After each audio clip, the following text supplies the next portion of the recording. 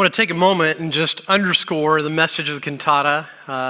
For those that get nervous about a message following a cantata, it's our practice to make that about 10 minutes. And so don't get too nervous. The message of the cantata is that of forgiveness, that the Lord makes a way for us to be forgiven. The importance of that is knowing our own guilt. And if you are walking through the world as if there's no offense between us and God, that blindness is a damning blindness. It's a blindness that has horrific consequences when you come to face God. And there are a lot of people who compare themselves to others in the idea that, well, I'm not as bad as so-and-so. And even within the context of the cantata, well, I've never had a DUI, or I've never hurt anybody physically, or I've never robbed a bank. And we set these markers as a standard, as a God ourselves, looking at others and holding ourselves higher than others because, well, we haven't done as bad. And yet there are others here that perhaps have had some of this history in their past. There are people who've tragically have experienced abortion, gone down that road, and there are others who have committed other crimes, and you own that guilt. You understand it. But what the Bible would have us know is that all of us are equally guilty before God, all of us. I won't take time to read them all tonight, but in Exodus chapter 20, we are reading there the 10 Commandments, which are given as a schoolmaster to teach us that we're all guilty before God, every one of us. And it says in there just a few things, just to give a few: thou shalt have no other gods before me.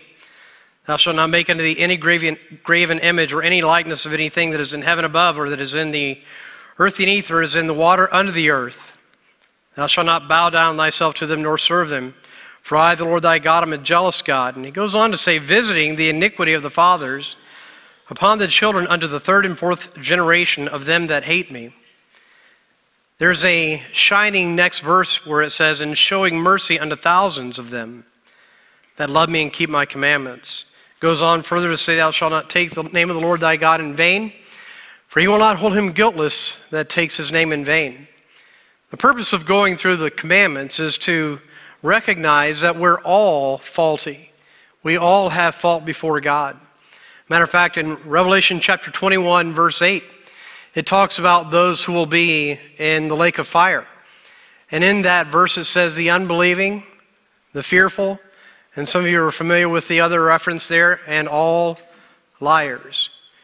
So when we think of that concept, it's a pretty dark message. It's a pretty black picture to paint against humanity, because as it says in Romans 3:23, referenced already, for all have sinned and come short of the glory of God. The glory of God has been described as God's glorious nature, that He is spectacular, He is wonderful, He is without fault.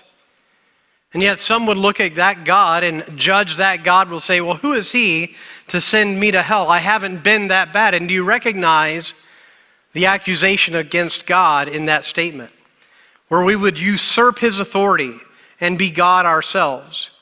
But this God of the Bible, recognizing our sinfulness, offers to us a way to be forgiven, as well told in the story this evening. None of us are deserving of heaven, but yet God has made a way for us to be cleansed, to have our sins forgiven, to be justified. Forgiveness has been described as being released from God's just penalty, being released from it.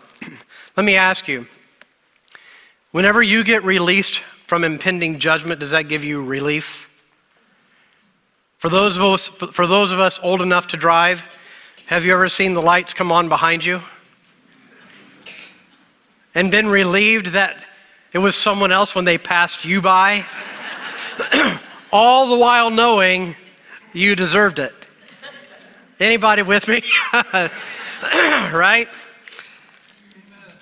It is the nature, and by the way, are we to speak to humanity and the blackness of our sin, even in that illustration.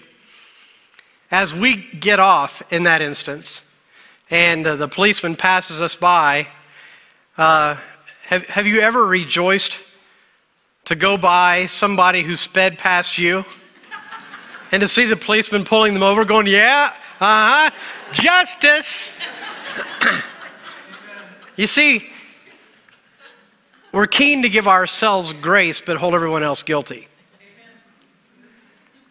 But God holds us all guilty. But that's not, as the judge said, it's not the end of the story. The blessedness of the gospel, the glorious message of the gospel, as I have it written here, is that Jesus came to take our sins for us so that we can have forgiveness, so that our sins can be washed away. 2 Corinthians 5:21 says, of Christ, he hath made him to be sin for us who knew no sin, that we might be made the righteousness of God in him. A good way of understanding righteous is to be declared right in the sight of God. So he made Christ to be sin for us. And by the exchange of the gospel, him dying on the cross for our sins, he makes satisfactory payment for the guilt that we own. And in exchange for dying for us and rising again and proving to be conqueror over death, hell, and the grave, the risen Savior then offers a free gift to everyone in this room, to everyone on this planet. For whosoever shall call upon the name of the Lord, how does it finish? Shall be saved. This is the gift that God offers, but he offers it at a price. The price of the death of his Son, taken upon himself for you, so that you could be made clean. The gospel says in Romans 6:23, for the wages of sin is death, but the gift of God is eternal life. And it's always in Scripture given through what means? And it's through Jesus Christ. The blessedness of the gospel is there is no way anybody in this room can pay for the sin debt that we owe. God, knowing that, sent his Son to put on human flesh, to go to the cross to suffer for us, to die for our sins, to rise again and offer you the forgiveness that only he can give. To receive that forgiveness, and I think it's worthy of making this note, the gospel is really all about forgiveness. And do you need to ask God for it? You cannot, I would say it this way, you cannot be saved without the concept of forgiveness, because that's what salvation is. It is latent to the term. To be saved means to be rescued from impending doom. And the rescuer is none other than Jesus Christ himself. But he offers you this gift of forgiveness, this gift of everlasting life. And what he says is that what you need to do to receive it is to declare from your heart that you're going to believe on him as your Savior, the only one who can make you right before God. And the blessedness of the gospel is that if you will call upon him, he will wash every last sin away. Psalm 103 tells us there that when we know him as our Savior, when he cleanses our sin, he takes our sin and he casts it as far as the east is from the west. And I want to remind everybody of this. It's not that God couldn't remember your sin. It's that if your sin was to be remembered and you know Jesus as your Savior, your sin debt has been paid by Christ. And so he declares you free, justified, forgiven. So in all the busyness of this season, when you hear the gospel message, I stand here before you as privileged to be able to take a moment and share it with you. But I often think, who would reject such a message? Who would reject such an offer to take the burden off of you, a debt that you could not pay, by the message of Christ who paid it all? So this evening, we've been in prayer about this, a lot of work gone into this so that we could have this moment and share the gospel both in song and in the drama and in the preaching. And it's our hope that if you don't know him, that you would accept Christ as your Savior right here, right now. Call on him. Tell him you're placing your faith in him as the one who gave his life for you. And the resurrected Savior promises this: all who know him, who will bring you to himself, and he will see you safely home in heaven. What a glorious message.